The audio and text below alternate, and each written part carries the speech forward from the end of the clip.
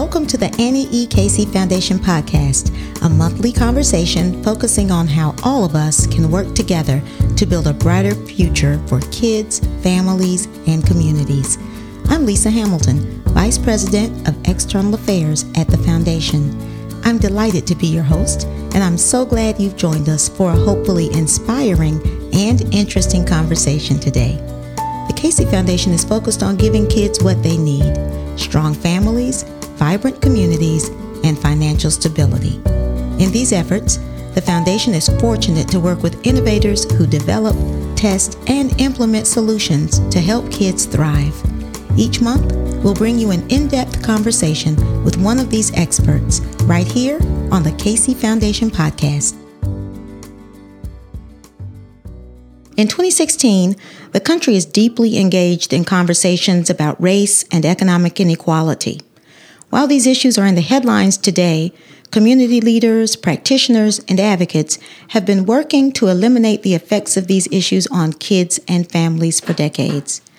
To support their work, the Casey Foundation's Kids Count project shares data on how all children in the United States are faring.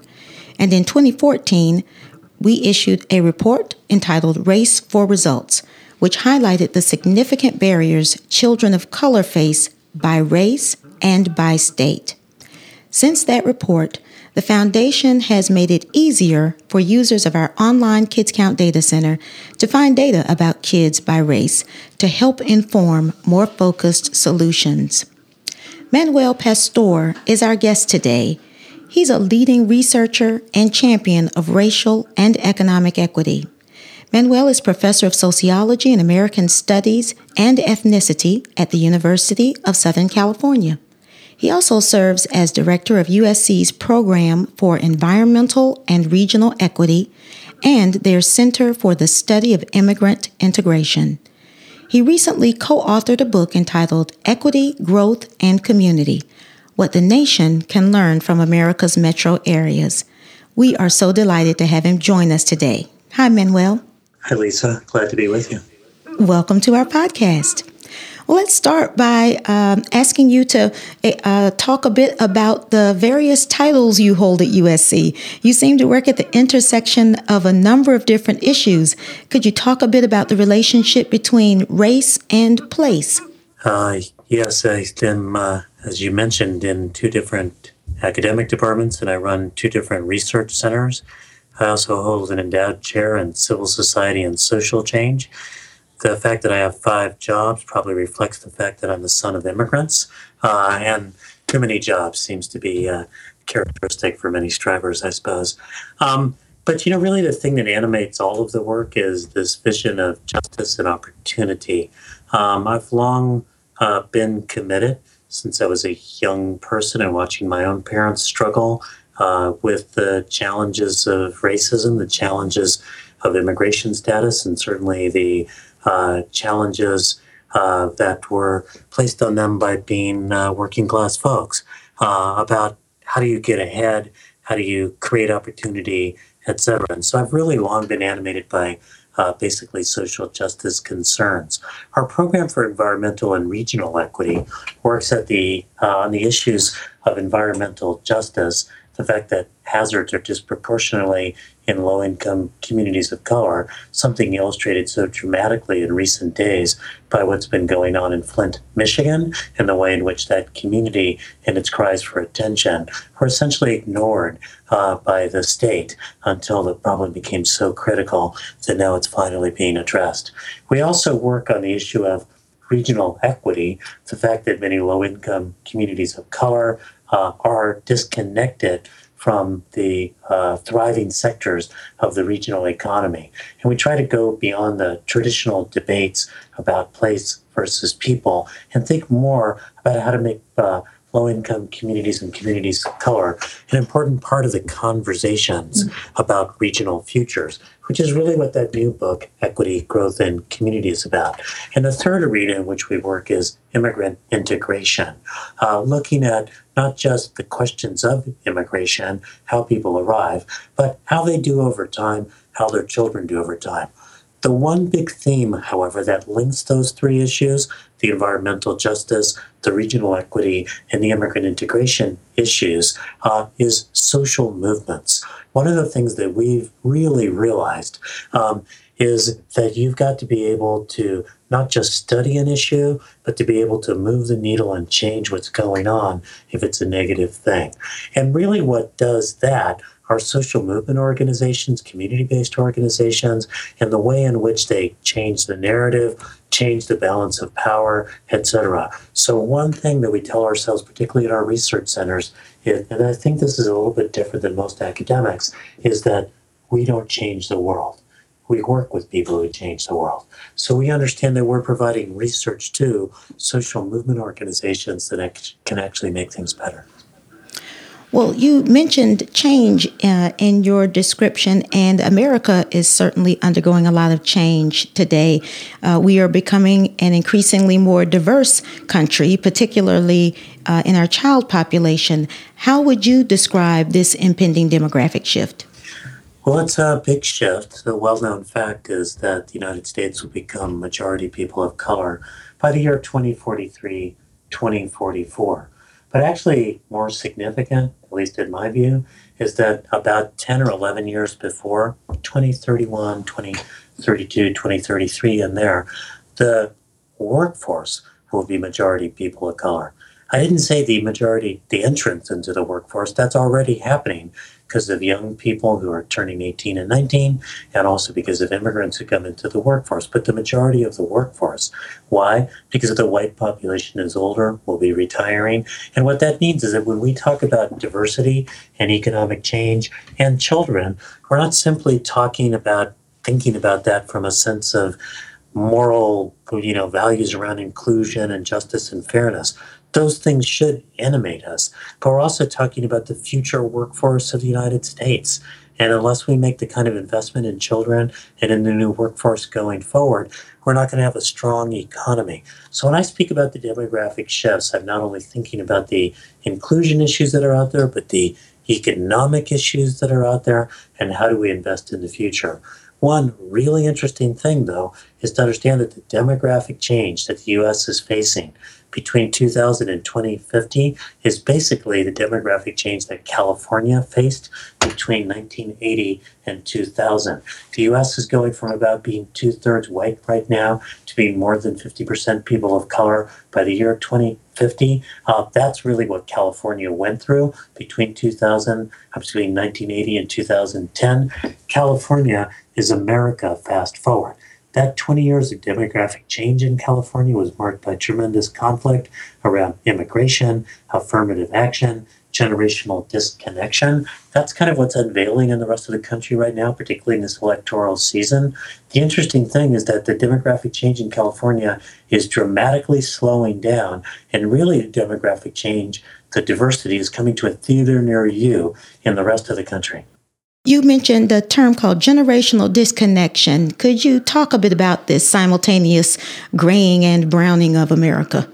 Yeah, the fascinating thing to me about the demographic change is really looking at the age structure. So in the United States right now, the median age, half older, half younger, for non-Hispanic whites is 44 years. The median age for Asian Pacific Islanders is 35. For African Americans, 32. For Native Americans, around 30. For Latinos, 27. And so that gap, the 44 to 27, helps to explain our demographic change, because 27 is sort of prime family formation age. 44 is generally considered older, although many people are still having children these days at that age. But it also helps to explain our sort of political gap, because the state, for example, the United States, that's got the largest racial generation gap, the whitest old, the brownest young, is Arizona, a place that's seen fractious politics around immigration and ethnic studies in the school, but is also a state which in the last 5 years has had the third largest per capita cuts in K through 12 spending. It's also had the largest reductions in public university spending percentage-wise on universities. So, you begin to see in these places where there's a big demographic gap between the old and the young, a sort of sense in which the older generation doesn't see itself in the younger generation, and a sort of withdrawal of public investment. That's certainly actually the California story, too. Our generation gap, again, because our demographics are ahead of the rest of the country, began widening, separating in the late 1970s, early 1980s. And that was the era in which we had Prop 13, which was an attempt to protect really property taxes for older Californians from being tapped into for the needs of younger Californians. That's beginning to slow in California. We've seen some change now in the way that we're taxing ourselves, and the way that we, with Prop 47, beginning to address our over-incarceration crisis. But the rest of the country faces a big generation gap. And you can't change that by changing the demographics. We need to change that by changing the narrative and helping the older generation see itself more in the younger generation. And part of that is recognizing that the workers of the future, the producers of the future, the folks who are going to be chipping into Social Security and Medicare and keeping those systems solvent, it's this younger cohort of color, which is both coming into working age and moving into prime working age. And unless we're making the investments to make sure that that younger generation is productive and not over incarcerated, is working at full speed and not threatened by deportation, we're not going to be able to have a thriving American economy moving forward. So we've talked a bit about the shifting demographics for children and adults of color overall, but I'm wondering, are there any similar shifts happening in immigration, and what, if there are, what that means for communities that are hoping to integrate them successfully? Well, the fascinating thing about immigration is that it's a field in which there are many facts, and they seem to be gleefully ignored in the public debate. So the flow of immigrants into the country is actually slowing down, and that actually has many demographers and economists worried, because the United States has thrived on having immigrants come in and reanimate our economy. Another big shift, we are now getting more immigrants coming in from Asia than from Latin America. Another big shift, we actually have negative migration from our traditional biggest sender, Mexico. In the last 3-4 years, there's more Mexicans returning to Mexico than are actually coming into the United States. Part of that is increased border enforcement. Part of that is shifts in the economy in Mexico and the United States. The biggest part of it is a long-term trend, which is that the fertility rates in Mexico have declined dramatically. The fertility rate used to be that a Mexican woman 30, 40 years ago would have about 5 children over the course of her lifetime.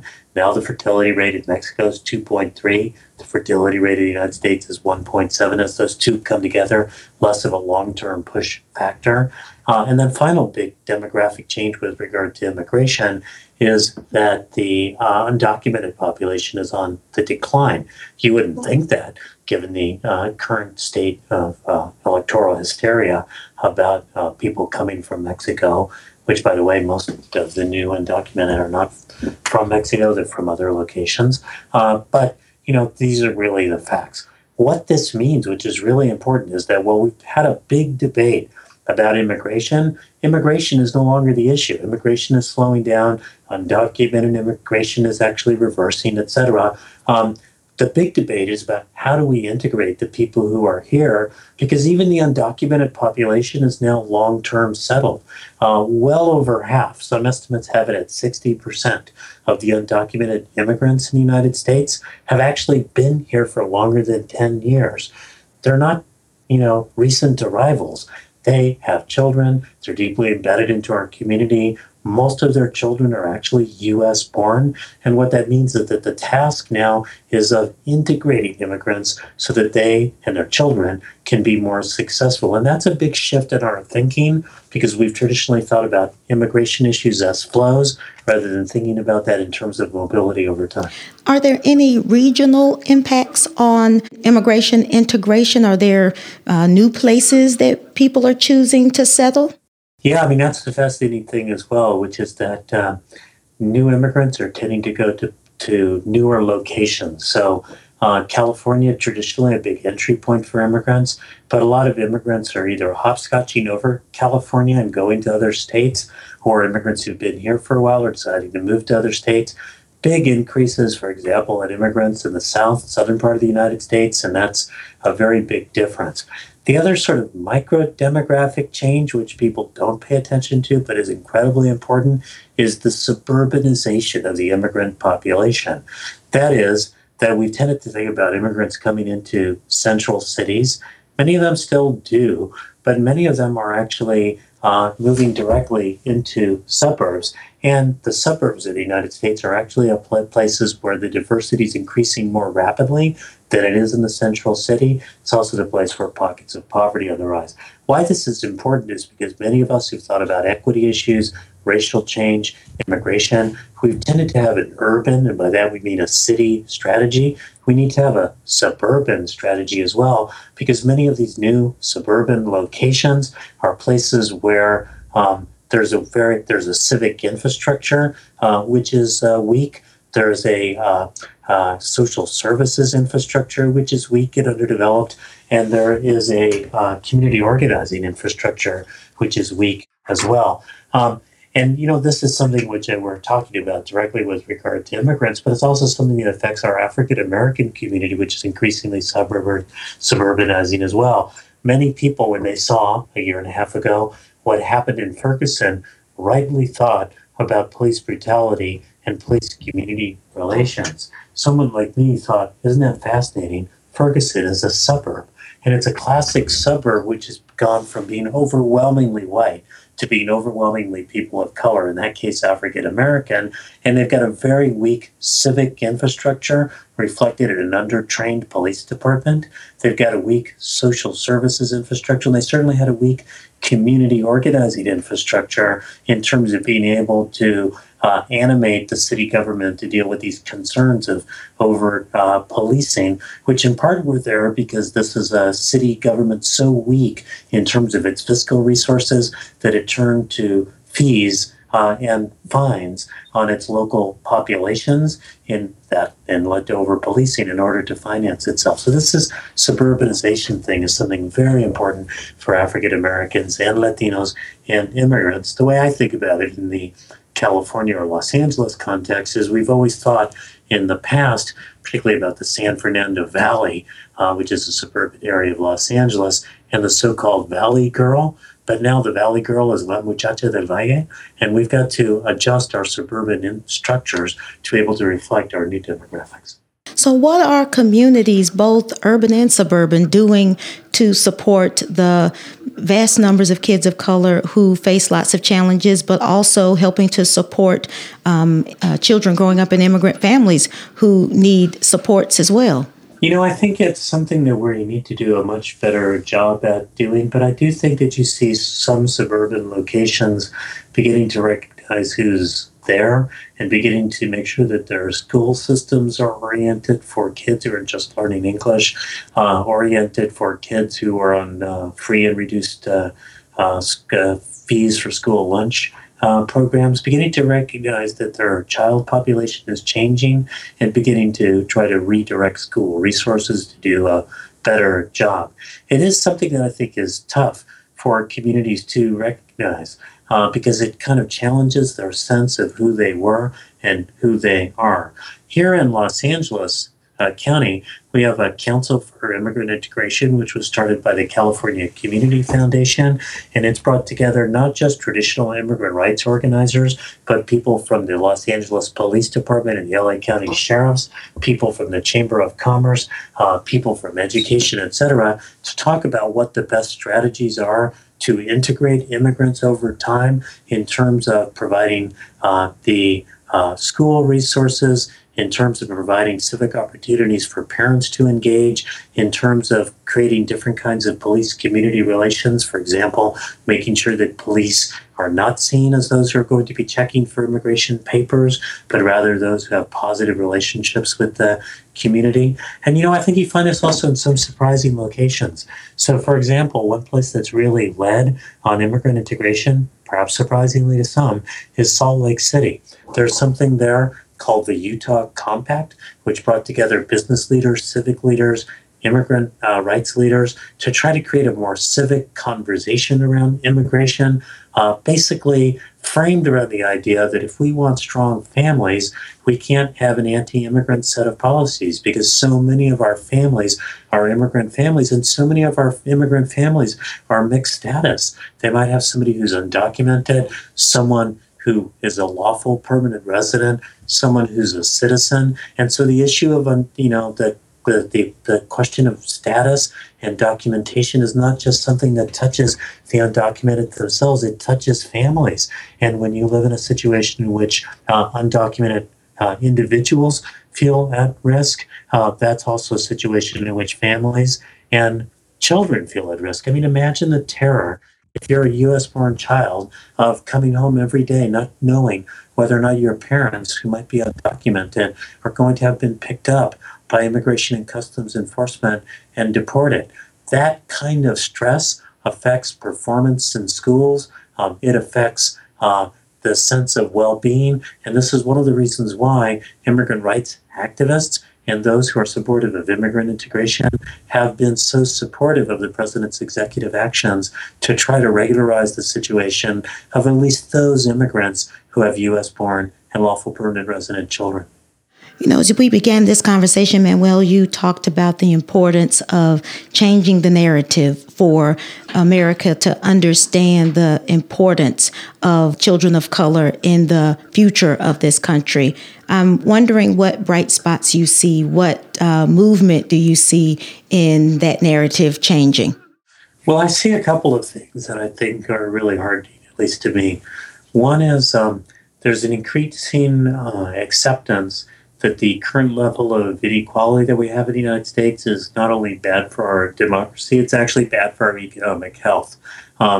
The Cleveland Federal Reserve did a study looking at metropolitan regions in the United States and demonstrated that those with increased income inequality and increased residential segregation don't grow rapidly over time. The International Monetary Fund did a study looking at internet countries and finding that income inequality was damaging for sustained economic growth. And our new book that you mentioned, Equity, Growth, and Community, which I would obviously encourage the listeners to read, is one which we do an econometric study looking at 190 metro regions in the United States, and we found out that the ability to sustain employment growth over time was limited if you had a lot of inequality, a lot of residential segregation, and a lot of what's called metropolitan fragmentation. That is, lots of little governments that can't coordinate across a metropolitan level. So one bright spot is that the idea that income inequality is bad for our economic growth is really, I think, gaining traction. And I think that this is something reflected in the presidential campaign. I think the other big theme gaining traction is that the diversity of America moving forward, that is our future.